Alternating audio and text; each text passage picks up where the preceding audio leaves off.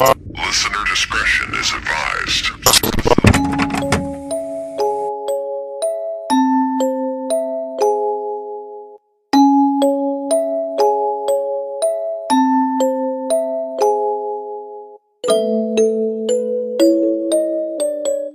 Hi. Hi. I'm Gage. And I'm Ray. And you are listening to Welcome to Chili's Gore Report. Not the Welcome to Chili. Oh, the meme. The meme energy is very strong today. I sense Or, it. I mean, I could have gone straight goblin energy and just went, Gore Report. There she goes again, giving Rumpelstiltskin vibe. Rip Van Winkle.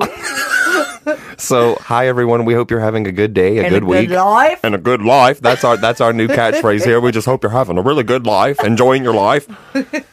We definitely are, as usual, just, busy little bees. I guess there's not really a whole lot to report on. No, We've just not been really. I've been just chilling. I haven't been. Because my freaking car is broken down.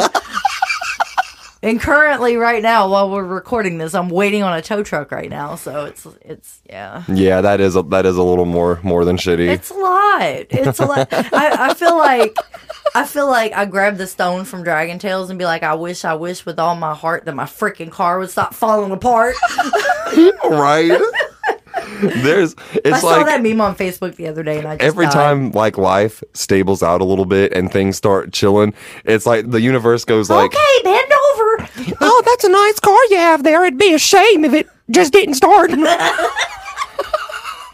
there's nothing worse than that shit. I know it's awful. It's so bad. It's so bad.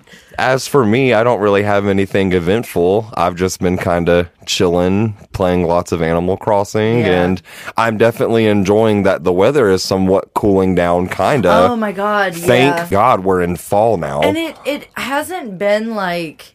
I mean, the days has still been sort of in the 80s, but it doesn't feel like it's in the 80s. It feels like it's much cooler, which I love. Yeah, So- especially at night. Like last night, I went outside to get something out of the car for my uncle, and I was just like, Ooh, it's kind of chilly, and I'm loving it. Like, my season's coming in. Yeah. I mean, at nighttime, oh my god. I love autumn. Since we moved the couches out of our living room, and we got a new set of couches, so we moved the old couches out of the living room and put them under the carport. And I told my mom, I was like, I could totally just take a nap out here, just lay down on the couch and just... Yeah, especially if it's cool outside where there's no bugs, no I'm nothing. telling Like, I'm you. telling you, I'll be over there taking a nap with you. What do you mean? Well, both couch and the love seat are available. I love you so much. I'm happy y'all got that done, though. I know that's like much needed. And the new couch is just really nice. Like, it's really comfortable. I desire nothing more than to come to your house and slip and slam my goblin body all over the couches. That's exactly what I'm going to do. Beware the mother. Yeah, I am scared of your mom. She might be more badass than me, but she's not faster than me. I'm just Deborah, if you can hear this, I'm sorry. I love you. And for our usual announcement, if you would like to stay tuned to the end of this episode, that's where me and Ray will announce all of our social media platforms so you can stay up to date and follow us and all of our weird. So listen all the way through, if you dare. If you dare. If you're there. I'm really ready to get into your case, so we're going to get into it, like, right now. Right now? Right now. I'm ready.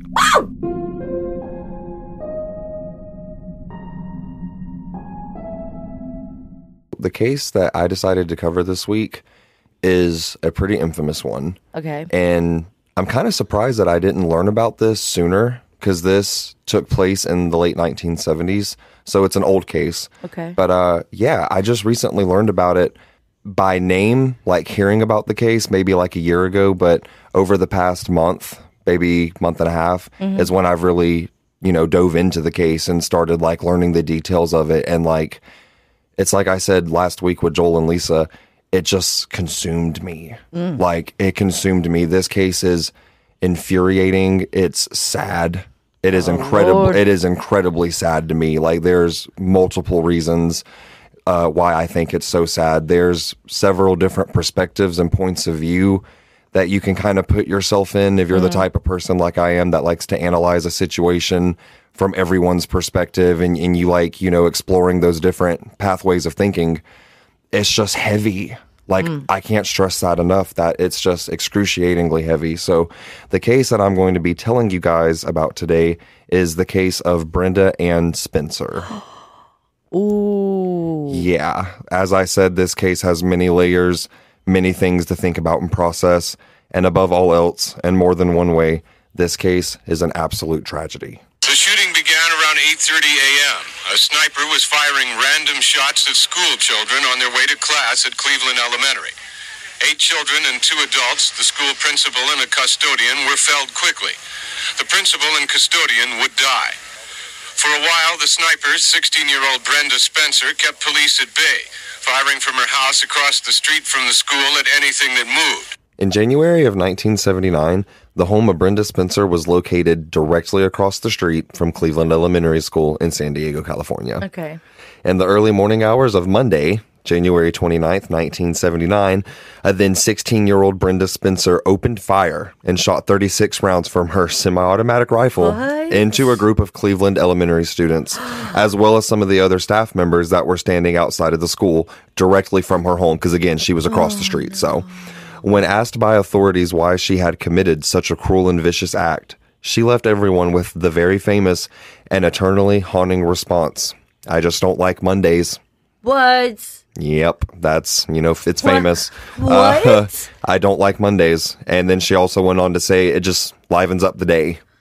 So, Okay. yeah. So, Okay. to begin telling you the story of Brenda, we can start with her early life. She was born to Dot and Wallace Spencer on April 3rd, 1962 in San Diego, California.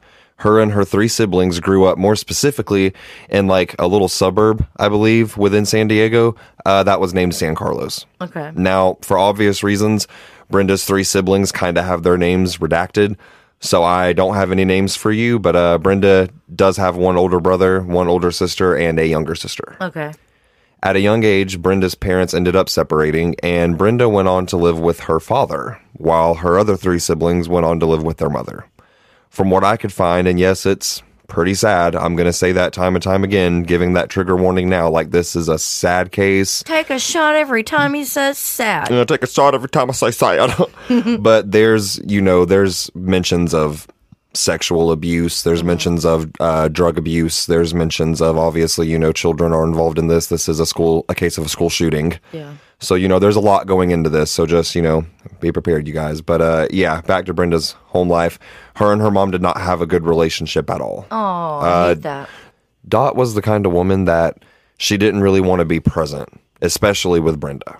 And the two just had a very tumultuous relationship. They didn't really communicate at all.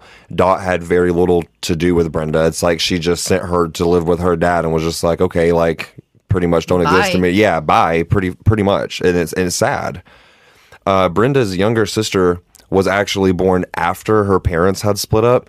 Like, Dot had remarried and had a daughter with this other man, so it's kind of like Dot just created this new life pretty much and went on about living it full throttle, while Brenda was just kind of thrown to the side to be with her dad. Yeah. Like, it's kind of a sad image to think about, or at least to me, I think it's deeply sad.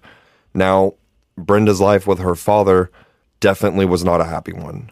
Her dad was pretty poor and he was a pretty bad alcoholic. I read that Brenda and her dad's house didn't really even have any furniture in it. What? Like, there was just a mattress, like a single mattress in the bedroom on the floor that both of them shared. Like her and her dad shared? Yes. They slept on a single mattress. Whiskey bottles and beer cans would be strewn everywhere too. It's like they lived in filth too, basically. Okay. And that's not Brenda's fault. Yeah. But it's just another one of those sad images to think about. She did not have an easy time with her father. Brenda actually way later would state in 2001 that her father Wallace was sexually abusing her for years. Oh my God. As you can imagine, that definitely did not have a positive effect on her. Wallace, he would go on to deny any and all of these allegations, but I mean, it's sketch. And let me insert this quick note, specifically on the whole sexual abuse allegation that Brenda made. Right. Let me just give a quick note to kind of add some momentum to that thought per se, tell me if you think he did or not, but get this shit. 1 year after Brenda was arrested, Wallace went on to marry and have a child with a woman that looked so much like Brenda. You know, one of the detectives had been out and about and had seen Wallace and this woman together. And this detective called Brenda's lawyer and was like, how in the fuck did Brenda get out of jail?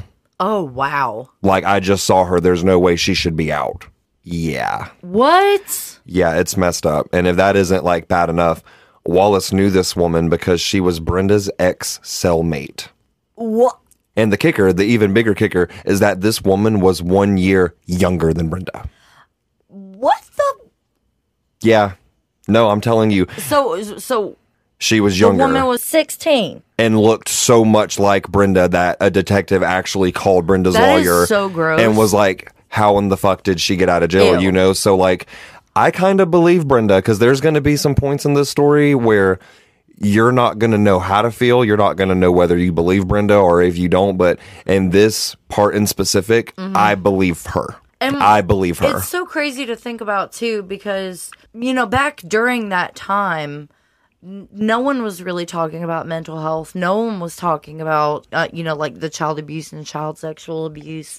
Yeah. Like, this was back in a time where, you know, they didn't really talk about the bad things of life. Yeah, it's like you're not depressed. You're just sad. You don't have anxiety. You're just anxious. And that's normal, like that type shit, pretty Yeah. much. And that's very true. And I don't know. It's heartbreaking, especially with like this little note, because with what you're saying about the time Brenda was in, she didn't really have anyone to talk to, or at least she, in her mind, felt like she had no one to talk to. And this is a case full-heartedly to where I believe this was an explosion Yeah. of sorts. And there's a lot, you know, going into it. But I mean, one person can only take so much of that. Yeah. And I'm not in any way like going into this. I'll say, you're going to hear me say it 5 more times probably. I am not defending Brenda Spencer because what she did was cruel. It was absolutely That's unforgivable. It was vicious, and there's no excuse from that. But like, I'm sorry, there are just numerous perspectives here that at least I can't help but take into account, and this is just one of them.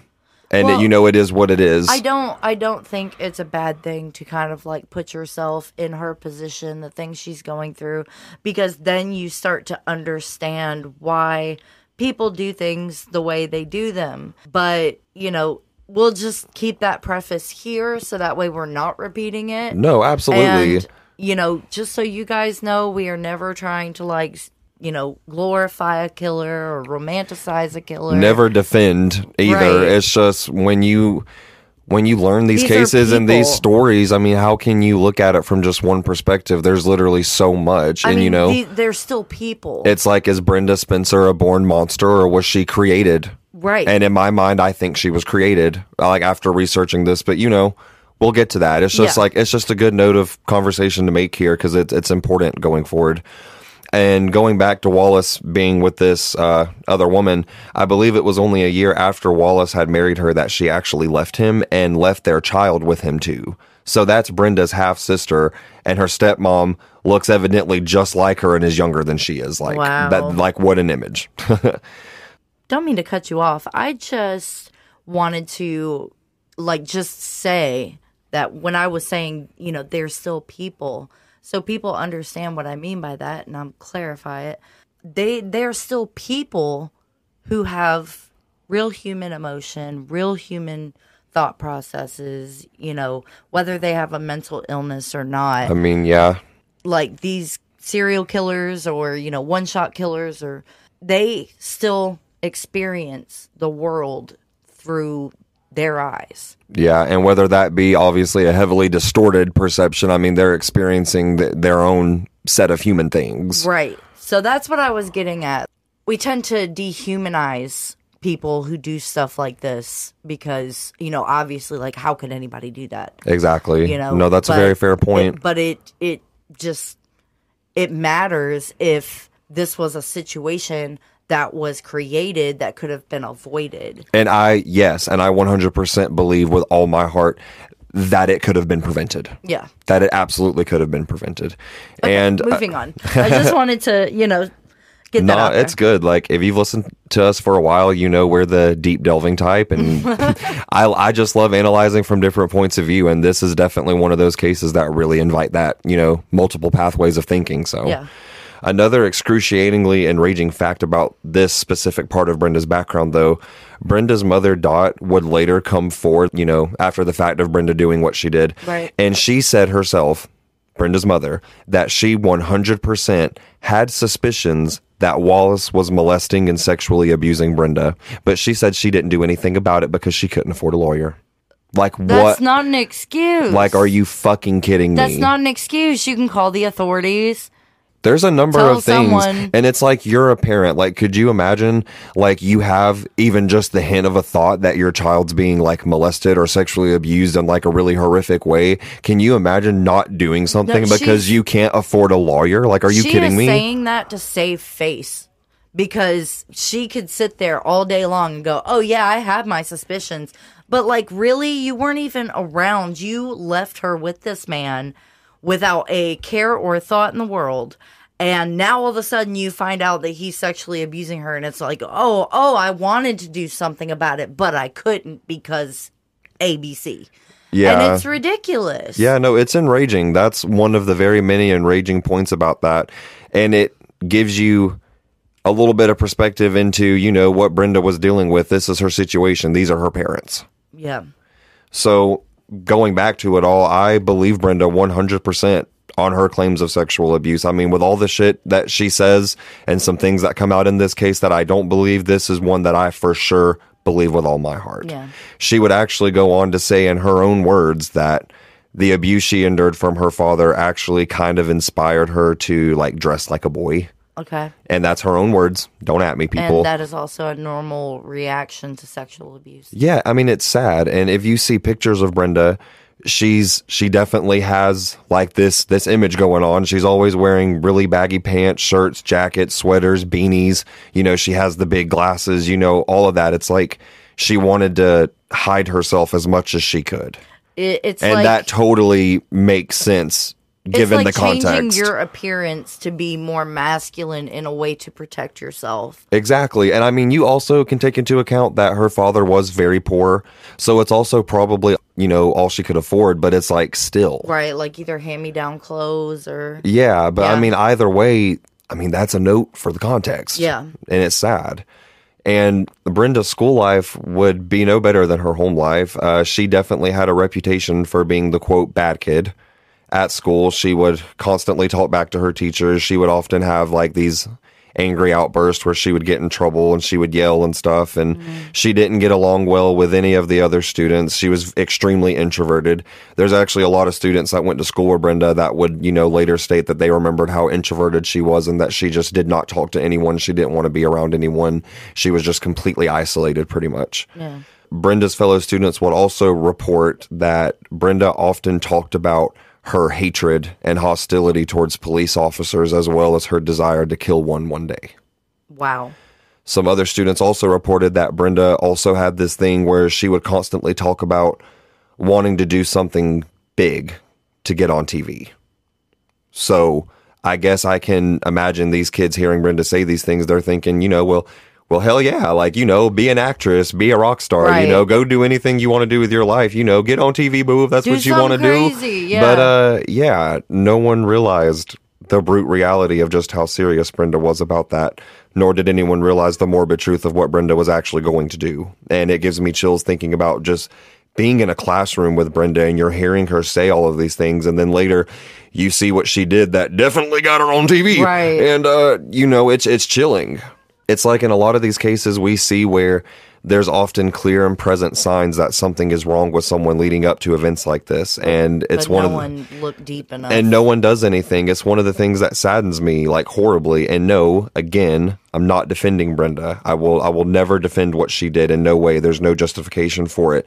It was cruel and sad and more than senseless, but I'm going to continue to kind of invite you guys to have this additional way into thinking about it. You know, it's kind of foreshadowing of a bigger problem at hand that I think is important. Yeah.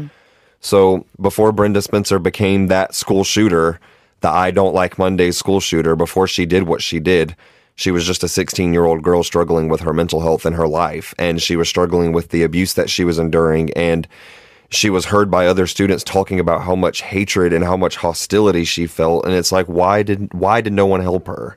Why did no one help her? It's like you made the point earlier. I believe that this could have been prevented if Brenda would have had the help she so desperately needed. Like, there were red flags everywhere. And I'll bring up that point again. Before Brenda Ann Spencer gained the title of infamous school shooter, she was simply a teenager that just needed help.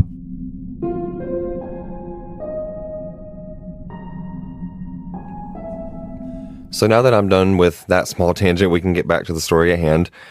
Brenda had also in her early high school life, because she was a junior when this happened, she had started skipping school regularly. And she had also definitely started dabbling with various different substances such as marijuana, stealing and drinking her dad's alcohol. She was smoking cigarettes, all of that. Brenda grew to be extremely depressed about how her life was going. She wasn't happy at home. She wasn't happy at school. She's developing these substance abuse issues way early on too. You know, like the depression is really only worsening. Right. And all of this combined was just, if I may put it into metaphor, because we all know that I love my metaphors, but it's all a pretty dangerous cocktail. And Brenda's mental health was definitely declining steadily and severely. Yeah. And Brenda was also not the type of person to like talk about how she felt. I mean, it's like I said earlier, she didn't feel like she had anyone that she could talk to realistically. Well, I could only imagine that if you have a parent that's sexually abusing you, you're going to lose that trust in people that, you know, if you can't trust someone like your parent, how are you going to trust anybody else to be around? So that's probably why she was like very closed off and introverted. Yeah, and it's sad, even more sad. Again, take a shot every time I say sad, because it's like, you know, that wasn't her fault or her choice. Okay, you ready? Take another shot. Sad. It wasn't her fault or her choice that was the situation she had to live in, you know, and there wasn't much she could do about it. Like, again, you brought up the whole time period she was in, amongst other things. She just definitely, in a realistic sense, felt like she had no one. There was nothing she could do, nothing she could say.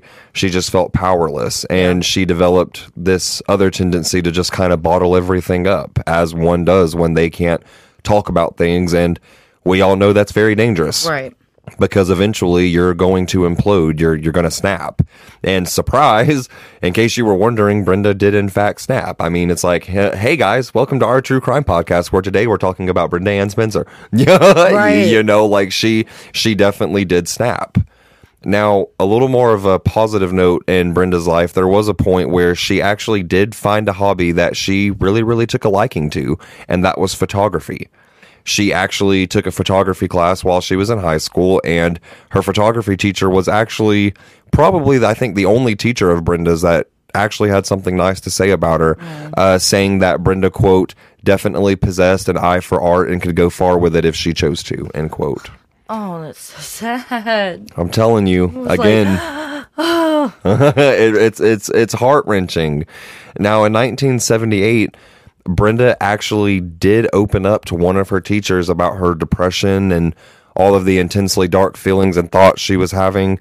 This teacher in particular was, I believe, the only one that Brenda actually trusted. Could have been her photography teacher, but I'm not 100% sure. And I mean, this was huge. As I said before, Brenda definitely was not the type to open up to anyone. She bottled everything up. Right. And this act of opening up, if I may call it that, to this teacher was like a huge deal. Brenda confided in this teacher about all of the abuse she was experiencing at home, as well as the substance abuse. And Brenda also expressed to this teacher that, you know, trigger warning everybody, I'm sorry, that she wanted to commit suicide and that she had been contemplating it seriously for a bit of time at that point. Okay. So in response to this teacher actually contacts Brenda's father, Wallace, and she tells him that she is very concerned about Brenda's mental state.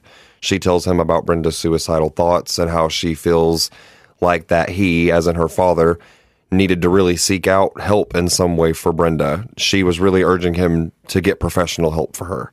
And Wallace's response to this is probably the exact one that you can imagine, but he is just immediately in complete denial of everything. Oh my God. He's saying, yeah, my daughter's just a little sad, but she's fine. What teenager isn't a little sad? Like, he completely did not take this seriously at all. Thanks, Dad. It's like I said earlier, Brenda obviously did need help. Like, she needed it. And I do believe that if she would have gotten it, that this tragedy could have been prevented. I truly believe that. Right. Wallace stated that Brenda was just simply overdramatic. God, I hate that. It's later found out, too, that Brenda had attempted on more than one occasion to talk to her dad about how she was feeling, and that makes it that much more enraging. Yeah. She would express to him that she wanted to kill herself and that she was going to, and that she was miserable, that she was unhappy, and Wallace would just completely deflect. He would say that Brenda was just, again, being over dramatic, and that he didn't believe for 1 second that Brenda would actually hurt herself or someone else. That's infuriating. Now, if you guys made it this far, then congratulations. I'm happy you're still with us. But this is the point to where I'm going to give, again, a little pat on the back and give a little trigger warning. This is where the story is going to take us down a few notches for sure. I'm about to be talking a little more about the suicidal ideology and thoughts and also attempts with Brenda. I'm also getting to the meat of the episode, the actual very sad events that took place in this story. So yeah, just that little forewarning. We're about to trek down the mountain a little bit, kids. Yeah, don't bust your ass now. But Brenda started regularly attempting to take her own life. She would try to overdose herself by taking lots of various different pills and different combinations and mixing them with alcohol and other various things. Every attempt, however, would be unsuccessful.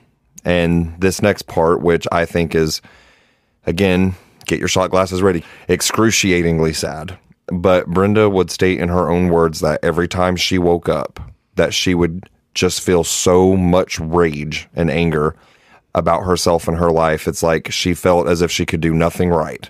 So when she would wake up each time after trying to commit suicide, she would just immediately just rage at herself because it's like, in her mind, you know, one more thing that she just couldn't do right. Right. Which, that's sad. Like, oh my God, that's sad. Yeah. Brenda was feeling defeated, lost, without purpose or happiness. She was just existing in this emptiness. Now, this next part just absolutely bends my brain. But that Christmas of 1978, Brenda had simply just asked her dad if she could just have a radio. She asked for a radio for Christmas. And can you take a wild guess what she got for Christmas from her dad? I'll give you a hint. It's not a radio. I was just about to say not a radio. It's definitely not a radio. It was a rifle. Oh, wow. A 10-22 semi-automatic caliber rifle with a scope on it. I'll say it again. Thanks, Dad. Like, this rifle had telescopic sight. Okay. Like, but even more so, like, your child has expressed several times to you that she wants to off herself. She's expressed that she's not okay. She's expressed... Right, and you're going to give this person a rifle? You're literally, your daughter's going to say this to you, and you're going to get her a fucking rifle? Like, especially when she asked for a radio, like, really, get the kid a radio. Like really. Like, okay, the money that he spent on the rifle, he could have got a radio. That's what I'm saying. Like, why not get the kid a radio? Like, Brenda in no way expressed an interest in wanting a gun. She wanted a radio, and it's insane to me that he's heard her express these thoughts and these feelings and gets her a gun. Like, that's just, it's mind-boggling to me. Yeah. And that's a little upsetting to process.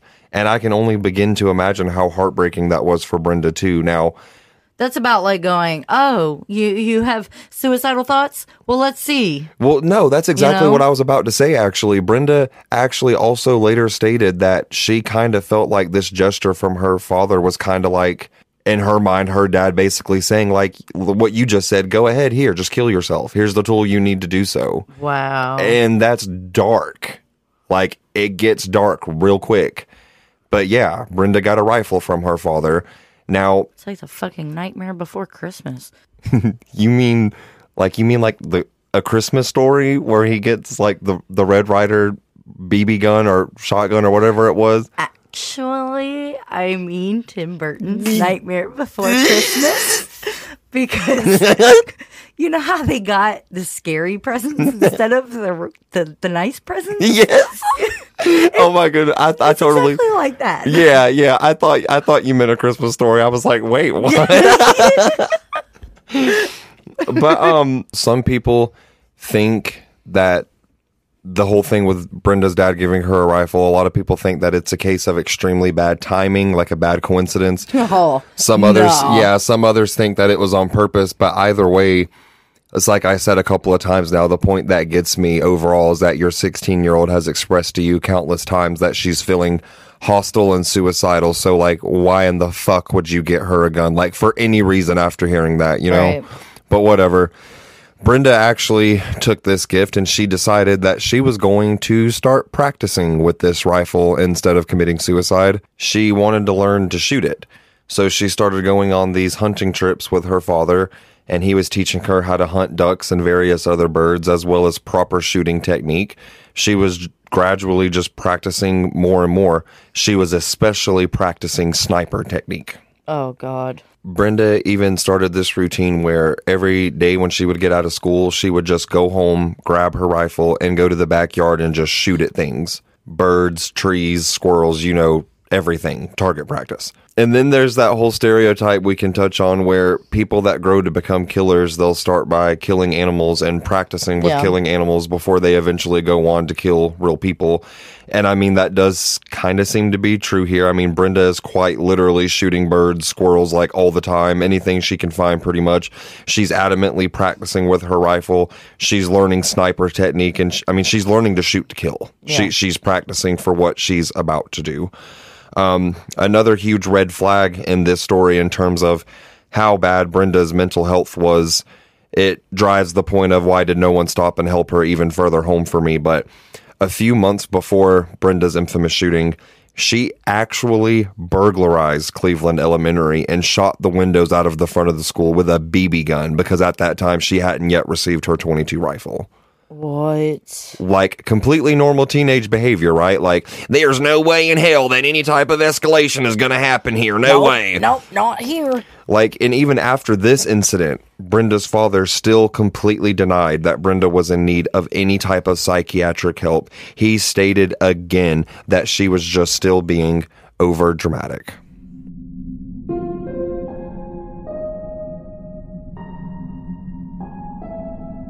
At around 7:45 a.m. on Monday, January 29th, 1979, a little over a month after Brenda was gifted this rifle, she actually calls out of school that day, saying that she doesn't feel well. She tells her father this, which we definitely know by now that he just doesn't give a fuck about what she does.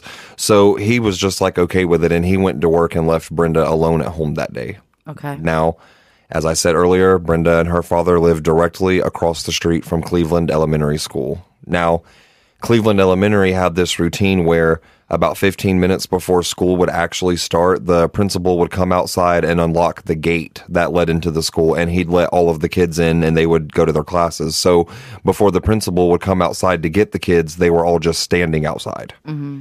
So while the kids are awaiting the principal to come unlock the gate, Brenda decides that she's going to release her rage. She opens up her window, grabs her loaded rifle, points it directly at all of the elementary students, and opens fire. She unleashes a complete sniper assault. Oh my God. As teachers and other staff members started hearing the gunshots, they all started running outside, and initially they were thinking that maybe fireworks or something had been set off, like anything. They did not initially hear these shots thinking, oh my God, someone is shooting at the school. Right. You know, it wasn't until they heard the sounds of people and children screaming that they realized it was gunshots. God. The principal, as well as some other staff members, got outside as quickly as they could to protect the students. Brenda Spencer fired 36 rounds into this group of school children and staff members. Cleveland Elementary Principal Burton Ragg was one of the first outside that day after he heard the shots. He was desperately trying to protect the children. And not long after he ran outside, Brenda shot him in the chest and killed him almost immediately. The school's custodian, a man named Michael Suchar, who was also known as Mr. Mike to the kids, he was one of the next outside to try and save everyone. I'm also pretty sure that he saw Principal Ragg get shot and go down. As he was running to help, he was also shot and killed by Brenda. And it's such a sad thing to hear, you know, like you hear so many stories and we see so many examples in the world today where it's clear that some people are doing their job because it's a job and they need the money and that's all it is to them. But then you hear something like this where he's running toward the danger. Yeah, both this principal and this custodian ran to their death, trying everything they could do to help save those children. Like, we all would hope that our children would be entrusted with someone who would be willing to do that for them, you know, but it's like it's never expected. Right. But, like, this is an example of that, and it's heartbreaking. Like, the utmost respect and gratitude to all the adults who stepped in, but especially these two. Like, they lost their lives protecting these children. Like, it's heavy. It's heavy shit. That's really bad. So both Principal Rag and Really Mr. bad, I was going to say. I kind of choked up just now. Excuse me. You're good. So both Principal Rag and Mr. Mike were pronounced dead on the scene. They were the only fatalities. 9 other people were injured during Brenda's assault, 8 of those people being children, which luckily none of the kids were killed. Oh, great. Yeah, thank goodness. The remaining person that Brenda injured was actually one of the responding officers that were first to arrive on scene in the middle of the shooting. Brenda set her scope on him and shot him through his neck as he was attempting to help an injured child laying on the sidewalk. And miraculously, he survived. What? Yeah, he was shot in the neck by Brenda Spencer while With he a was rifle. with a rifle, and he lived, but it did have a horrible repercussion. It ruined his career. He couldn't recover physically from the injury. I mean, I would think not, but Brenda's attack lasted 16 minutes before the officers drove a garbage truck in front of her house, kind of like providing a makeshift shield in between the school and Brenda's home. Right. And 16 minutes may not seem like a long time to us, but like, can you imagine? That's an eternity. That is an eternity in a situation like that. And it makes my stomach turn. Like, I couldn't even begin to think about what was going through these poor kids' brains, or the people too, like any of it. Like, I couldn't imagine any of it. Continuous rifle assault for 16 minutes. Yeah. It's wild. So police quickly figured out that the source of the shots was obviously Brenda's house, especially when the garbage truck pulled in front of it and blocked the shots. Needless to say, she was given away quite quickly. Right. Not long before the shooting was stopped by that garbage truck, the police had actually called SWAT forces in, and they were given complete permission to shoot and kill Brenda on sight if she didn't stop shooting. Like, this shit was bad. Like, bad. That's how serious it got. Yeah.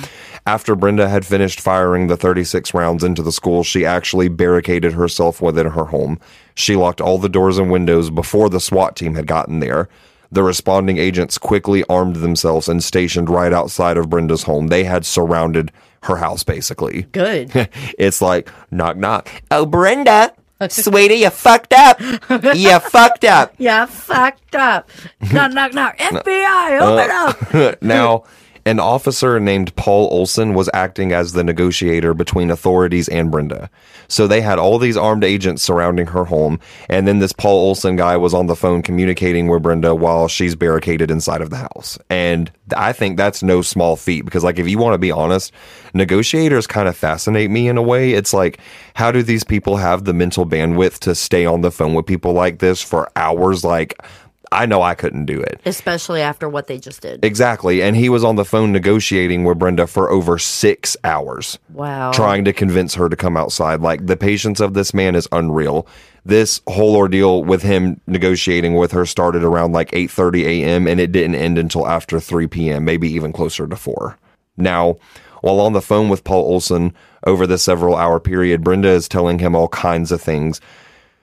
She tells him, and this is rough, just a warning, Brenda said that the victims looked like a herd of cows gathering around those she had already shot. She said this made them easy pickings. Oh my God. As in, she's saying when she would shoot someone, people would gather and try to run to them to help that person. And she said that essentially made it easier for her to shoot and pick them off. Insane. Now, get this shit. Can you guess how Officer Olson actually ended up convincing Brenda to come outside? How? He promised to buy her a Whopper from Burger King if she came out. And she was like, fuck yeah, and came outside and surrendered herself. Okay, Whopper from Burger King, de-escalating situations. Yeah, I mean, like, it is what it is. Yeah, like, it it's is the what it king. The is. king swooped in and saved the day. Hold on. So homeboy said, I'm going to get you a Whopper. And she just, okay. Yeah, no, for real. She was like, baby, you got a Whopper, baby. A Whopper? Why didn't you say something sooner? I would have came outside much sooner. You know, like, it was one of those situations. And then she goes, I am not leaving this house until I see it with mine own eyes. So the FBI or the officer dude, he's sitting there, pulls out a Whopper, and he was like, you know, I keep that thing on me. Right, I'm telling you, like, and I actually, that was a fact that I learned about the case later. Like, when I read in several of the articles that I read about this case, it literally said that she was promised a Whopper, and that is what convinced her to surrender herself. Like, that's very real. Oh my God. Well, I mean, that does make sense because, considering the living conditions that she was living in, the poverty and the filth. Yeah, even though she we're probably laughing, never had a Whopper before. even though we're laughing about it and trying to, insert some comedic relief, it actually is kind of sad. Yeah. Like it's sad. She probably never had a Whopper before. Or not many, because I mean, she came out, ready to go. So, yeah. What was that? Takes glasses off. You said a what? A Whopper. A Whopper. But yeah, Brenda, she came outside after that, surrendered herself. She was brought into custody, and she would later be found guilty of 2 counts of first-degree murder and 1 count of assault with a deadly weapon. She was sentenced to 25 years to life in prison. Wow. So, back to the current events of the story. When Brenda came outside and officers got into her house, they found empty liquor bottles everywhere, especially surrounding the mattress on the floor that Brenda shared with her father. They also found hundreds of rounds of ammunition everywhere, just to kind of paint that image even more of what her home life was like and what she was dealing with. After Brenda's arrest, she had a few different statements in regards to what happened the morning of the shooting. Her first story was that she was watching TV that morning, and all of a sudden she began hallucinating. She said that she had been drinking heavily the entire week leading up to and on the day of the shooting. That morning she said that she had a lot of whiskey, taken some pills, and she also said that she smoked some weed laced with PCP. Oh, shit. She said that she hallucinated seeing, quote, combat outside, and that's when she felt the need to grab her rifle and start shooting. And on that part, I don't believe her because, I don't believe that because either. you look at comments she made while on the phone with the negotiator, such as, I liked seeing my victims run around. They looked like gathering cows and it made them easy pickings and shit like that. And it's like, no, Brenda, you did not see combat outside. Absolutely if not. if that was the case, that's what you would have said on the phone. Right. You know what I'm saying? So I don't believe that at all. I think that's completely bullshit. And also, conveniently, anytime she was interviewed after the shooting, like after she was arrested, she claims that she has no recollection of doing it whatsoever. And that's a bit enraging. Yeah, that's a lie too. Now, her other version of events as to why she did what she did, which, before I even say this, I genuinely believe in my whole heart that this is the actual truth of the matter. Like, I think this is the truth, and I'm just warning you guys, again, take a shot. It's really sad and it's really dark. But, we've discussed already that Brenda was clearly suicidal, clearly extremely depressed. There's no debating that at this point in the story. But Brenda said that the morning of the shooting, that her feelings of wanting to commit suicide were at a peak, basically. 16-year-old Brenda Ann Spencer said that she launched her sniper attack in the hopes that it would force the authorities to shoot her to death. Wow. Ending her misery. She was angry at society and the life that she had been forced to live, so she wanted to unleash her rage all at once, and she wanted it to immediately cost her her own life. Yeah, and that one sounds a lot more like, the wheel of the truth to me. And I mean, it's sad. And I don't know, you hear her say that because I watched this documentary that you guys can also watch. I'll leave the link in the show notes, but it's an older documentary, but it really, really covers this case in depthly. And when I watched it and I heard her say that, like, I don't know how to explain it because she could just be really charming and wanting people to feel sorry for her. She could be a bullshitter, but there's just something about the sincerity in her sadness after the fact. Like when she said that, like, it may have taken a while, but at one point, Brenda did start expressing some remorse. Okay. And I believe that when she said that it was the truth, that she did all of this in hopes that it would just get her shot to death. She wanted to kill herself in that way. Yeah. So while in prison, Brenda received extensive psychiatric evaluation, and it was actually found that due to an accident she had when she was younger, she had fallen off her bike or something, she actually sustained an injury to her temporal lobe. Okay. And this can explain a lot. And yes, for those listening, I did go the extra mile and I researched exactly what the temporal lobe controls. The main functions of the temporal lobes, because you have two sides. You have one side that controls understanding language, memory acquisition, face recognition, object recognition, movement, and the perception and processing of auditory information. Mm-hmm. And then you have the other side, which controls like your logical thinking and decision making, your understanding wrong from right, like all of that stuff. Brenda also, if I haven't added it in yet, she had epilepsy. And okay. and she did have to take anti-seizure medication, excuse me. Well, there's this statistic that epilepsy is 4 times more common in violent offenders than it is in non-violently behaving people.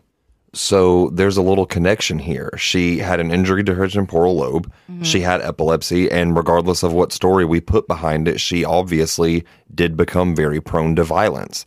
It's just one of those things that kind of makes sense, like that temporal lobe injury could have been a factor in this too. I mean, as well Did as they say like what side of the temporal lobe was damaged? I couldn't read for sure. I think both. Okay. Because it just stated, like she had temporal lobe injury. I couldn't find exactly which side or both, but she had the injury nonetheless. Mm-hmm.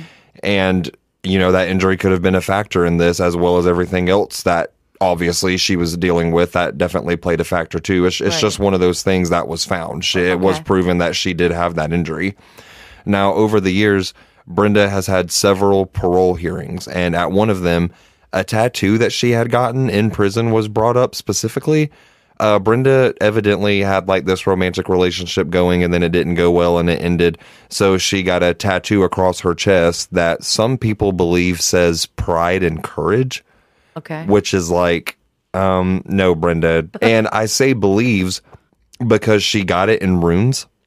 So I think it was one of the parole officers at this trial. He was like, so why do you have pride and courage tattooed across your chest, Brenda? And now this is sad if it's true. It definitely paints this image of Brenda Spencer's personal hell a bit more for us. But Brenda replied to this question saying that she believed the tattoo was done wrong, but that it was supposed to say unforgiven and alone. Oh, wow. And I watched this footage, like specifically, it's in the documentary, and like when you hear Brenda say that to him, she just, I don't know, she seems so sincere about it. It's gripping. Like, it's one of those instances in which you hear the pain and emptiness in her voice, and she's just so matter of fact about it. And like, she's not being condescending or rude at all either, just what seems to be honest. Right. And I don't know, like, I kind of believe she was telling the truth about it. Like, and in the footage, after she says unforgiven and alone, it kind of like zooms in on her eye and you see a tear drop out of her eye. I mean, it's sad. And I feel the need to say again, I've already told you guys I was going to say it 5 or 6 times because I feel the need to reiterate it, but I'm not defending what she did. I'm not defending this shooting. I'm not defending her actions. I'm not defending any of it because you can't. It's one of the most cruel things I've ever heard of. But like, this whole case is completely a nurture thing. Kind of like how we discussed in Edmund Kemper's case. Like the nature versus nurture. Yes. The quote, monster that is Brenda Spencer was a created one. Yeah. She was a neglected child. She was suffering. She was showing dangerously clear signs that she really, really needed help, and no one would help her in any way. I mean, the duality of this case is mind-bending, and you have to take those things into account too, Right. Now, the victims of the shooting that survived, as well as the family members of those who did not, have been incredibly outspoken at Brenda's parole hearings in terms of them not wanting Brenda to be released, which that little tidbit in itself is kind of chilling because you have to think those kids are now adults. Right. And they are all still very traumatized by what took place the morning of January 29th. Wilfred Suchar, who is the son of the custodian that was killed, Mr. Mike, he asked at one of Brenda's parole hearings, quote, what happens if there's another boring Monday for her? Right. And that's what I want to know. That gives me chills. And I mean, that is the reason she stated before anything else. Brenda said when she was asked why she did this, I don't like Mondays, and that it livened up the day. So, I mean, can you blame him? Like, his father was shot and killed by her. I mean, what would happen if she found herself on the doorstep of another boring Monday, Right. She gonna kill somebody else? I mean, you have to think about that because, I mean, that's dead ass what she said. And it's not gonna matter, like, where they have her housed. Like, if she gets that in her head again, then it could be dangerous. Yeah, right. Like it was the first time. Principal Ragg's daughter, she stated, quote, and this is sad, people have told me that I look like him, act like him, and my kids are the spitting image of him. When the children hear this, they cannot possibly relate to such sentiments because they never met their grandfather. and they know that they never will, because I've had to tell them over and over and over again that he's dead. I've had to tell them over and over again that my father and their grandfather was shot and murdered by Brenda Spencer. Wow. End quote. Like, chills over my whole body. Like, that makes me want to cry. Like, the impact from Brenda's actions, even decades later, still traumatizes and horribly impacts so many lives each and every day. And I don't know, it makes my brain kind of want to hold my heart's hair back so it can puke, you know? It's awful. It's just one of those things. Get it all out. Now, a woman named Crystal Hardy, who was one of the kids that were shot by Brenda on that awful day in 1979, is now very much an adult. And she states, quote, "Every day of my life, I am still terrified that someone is pointing a gun at me while I'm just walking around or doing anything. I was just at school. I had no idea that I was going to get shot."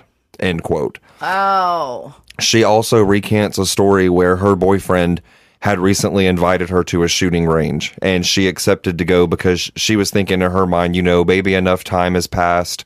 She thought that she had maybe healed enough, and she wanted to kind of face her fear, per se. Yeah. Well, she said that the minute that the first shot was fired, she immediately broke down uncontrollably, crying and shaking, and like everything. It was so bad that she had to be carried off the range. It in fact, had not been enough time for her. And like, that's sad that she is still that deeply traumatized. Yeah. Brenda's most recent parole hearing was actually this year on August 11th, 2022. So literally a little over a month ago. Okay. And this hearing, Brenda was denied parole, and she was scheduled for her next parole hearing in 2025. She's currently 61 years old.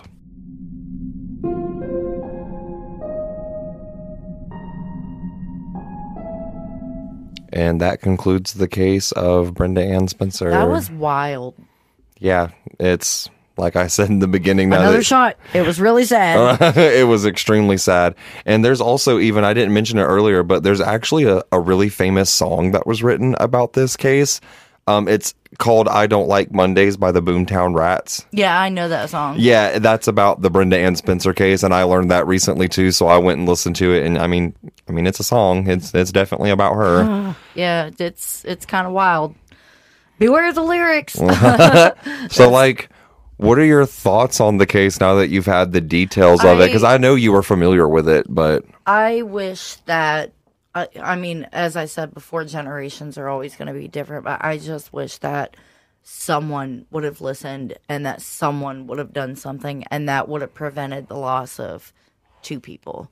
Yeah. And, you know, all of the other people that could have died. And that were traumatized and still that injured. Should have died, considering their injuries. And, you know, it's wild.